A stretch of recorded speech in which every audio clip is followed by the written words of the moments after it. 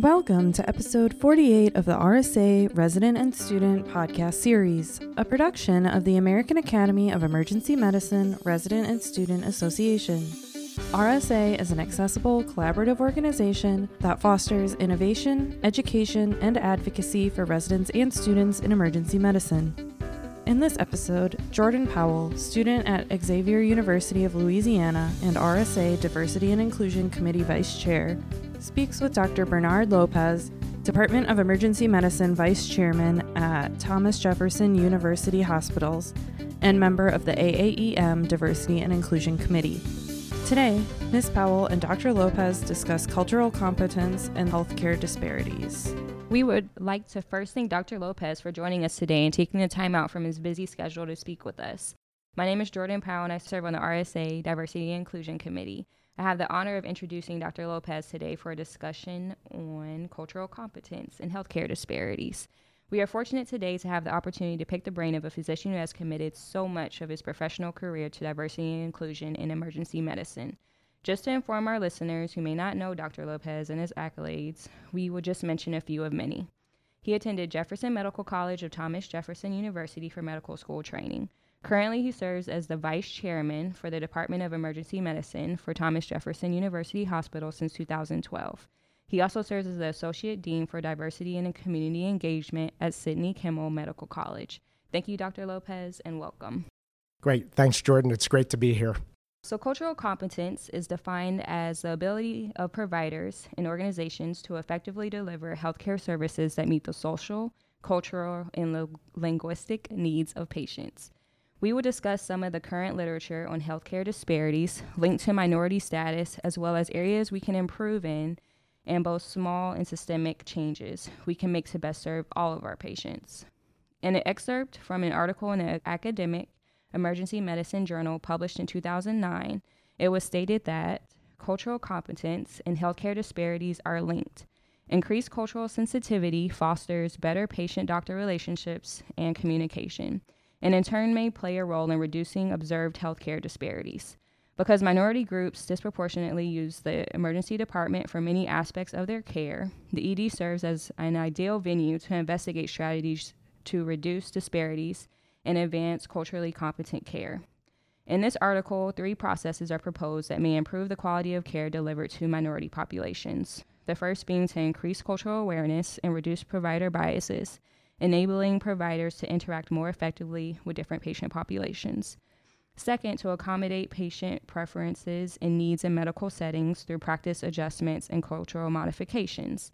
And lastly, to increase provider diversity to raise levels of tolerance, awareness, and understanding for other cultures and create more racially and or ethnically concordant patient-physician relationships.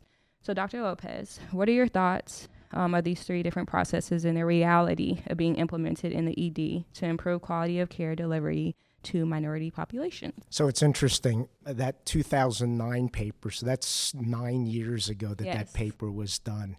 You could probably take that paper and just put 2018 on it, and many of the same concepts will hold. So when that paper lists those 3 methods, the 3 items that need to be addressed, I fully agree with it. I agreed with it in 2009, and I agree with it 9 years later. They're all important. We all learn the science of how to take care of patients in the emergency department, but equally important is how do you take care of that whole patient? So all of the things that were mentioned in that paper, minority groups, health disparities that are associated with that, they all still hold true.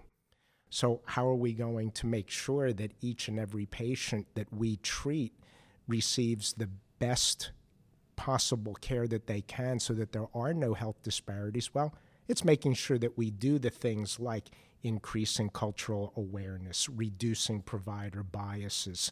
It's making sure that we accommodate patients, their preferences, because this is all about the patients, and it's really not about us so much as it is the patients. And then part of it, is really increasing the diversity of the providers. While it might be nice to think we could match the patient population, that may not be realistic, but it's certainly important that we have some kind of decent representation within our provider population. Why? They may understand better the patients that we see. They provide insight that many of us may not have as to how we might best care for patients. So I think all three of those processes are very important. You asked me about the reality of it being implemented in the emergency department. Well, I think to some extent this is being done. It is certainly being attempted. My overall opinion is probably not enough, but certainly there's efforts that are being made in that general direction. So yes, it's a reality. It's variable. It's not enough of a reality in many emergency departments. And it's something that simply just needs to be done if we're really going to provide that best care to our patients. And so you mentioned the different healthcare disparities. What do you feel like the current state of healthcare disparity is in the ED today in 2018? What are some of the most common ones that you faced in your practice? Well, the current state is such that it was probably better than it was 15 years ago. I think there's more awareness of these issues. Certainly, there's a lot of literature that's out there. There's starting to get to be almost too numerous to count number of articles that demonstrate health disparities. That's in all of medicine. That's in the emergency department. It's fairly commonly known that if you are a woman who presents to the emergency department with chest pain, you're less likely to get the invasive procedure that you might need to give you the best care. If you're a Black patient in the emergency department, you will probably wait longer than a person who is not Black. So there's many, many of these studies that document that there are health disparities. So while I'd like to say it's better than it was 15 years ago, we aren't there yet. These disparities still exist in the emergency department as well as outside of the emergency department. So you spoke a little bit about how different healthcare disparities affect certain groups. How do you think cultural barriers affect or could impact diagnoses that are made in the ED? So on the surface, well, actually not on the surface, that's actually probably a very complex answer. But to simplify it, when you said cultural barriers, if you just take away the word cultural and just use the word barriers, any barrier that prevents the proper transmission of information back and forth between a patient and a physician, a patient and the nurse, a patient and any healthcare provider, any barrier ends up leading to less than optimal information. How do we base our care? Well, we base our care on the information that we're able to receive from a patient's family or friends. And if there's a barrier that's there, we work with even more incomplete information than we have in the emergency department. So think about it. If we don't have complete information, that could impact on whether or not we're making the proper diagnosis, whether we're giving the best treatment. Cultural barriers, they're fairly common, and it really goes down to the point of understanding and communication. Great. So next we want to make sure to discuss areas that we can improve in the future. Is there now any formal training in cultural competence offered in the ED, and do you feel that this training is beneficial? So I think formal training is variable. The answer to that is it depends on where you are. I'd love to think that every place has formal cultural competence training. The reality of it is it's likely to be very limited. There are some departments that do it well. There are probably many that haven't put as high a priority on it. So is it offered to all ED staff? The blanket answer would be probably not. Some do it better, some don't. Clearly, it's important. I'm certainly biased in that direction, but it's clearly important that all ED staff, and it's not just physicians or nurses or medical students, it's really all ED staff because each person has the likelihood of interacting with a patient. So are there any metrics reporting systems that are currently in place? And if not, do you see a place for that in the future for cultural competence training? So maybe not so much for cultural competency training. If a place does cultural competency training, the measurement might be how many people attended. If the people who are in charge want to measure the effectiveness, it might be, some sort of testing that's done afterwards to see, did the person learn? Did they retain the information? So there is probably some of that out there. But again, just like when we talked about even the existence of cultural competency training and education, it's likely to be quite variable. The easy answer is there a measure of how well we might do as healthcare providers in cultural competency? The easy answer is most places will have some sort of patient satisfaction measures. In the emergency department, that might be a survey such as Press Ganey. And within that, you might get some sense of how well was the patient treated. Were there any issues that related to positive cultural competency or maybe negative cultural competency? Awesome. Just to wrap up, this is our last question for you. What is the role of representation among healthcare providers? And what do departments do to recruit providers and staff of multiple minority backgrounds? So I think representation is, and when we talk about representation, we're really looking at making sure that there are enough people within a department. We'll just use the emergency department as an example. Making sure that there are enough people from different backgrounds, different ways of thinking.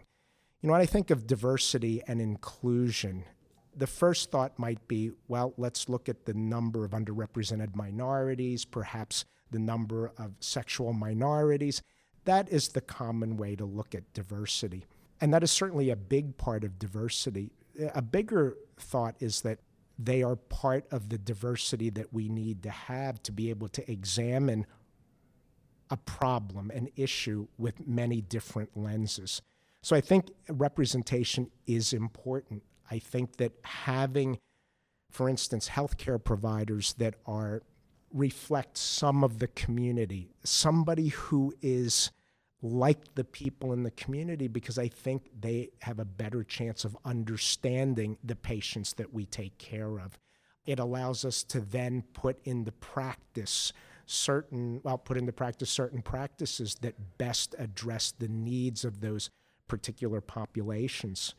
Representation among healthcare providers is also important. It's for mentorship, guidance, because you want to have role models for certain groups of people so that they too can develop and continue this representation. And ultimately, I just think that having a diverse staff means that you're going to be better prepared to care for all of the needs. I'm going to give you just one example. I'm not in the minority. My background is I'm not in the minority. I'm not from a minority group. I'm a male. I'm not in the minority that way. So for me to think that I can know exactly what a person who is in the minority needs, well, I just think that that's not the right thing to do. I can say I know the facts, but I may not fully understand. So it's important that we have other people who can think of those other things, because that's how we can best care for our patients. Well, Dr. Lopez, we thank you so much for taking the time out with us and to provide your expertise in the matter of cultural competency, how we as physicians and providers can further improve our culture to effectively deliver healthcare services that meet the social, cultural, and linguistic needs of our patients. It is important that we shift the conversation from tolerating these differences to embracing them, and from support to solidarity. Again, thank you. We appreciate you so much for coming out today. I agree with what you just said, and thank you for having me. We hope you have enjoyed this podcast from the American Academy of Emergency Medicine Resident and Student Association. For more information about RSA, please visit our website, www.aaemrsa.org. Listen to all podcasts in this series and explore the ways you can get involved with RSA. Join us again next episode for another topic of importance for emergency medicine residents and students.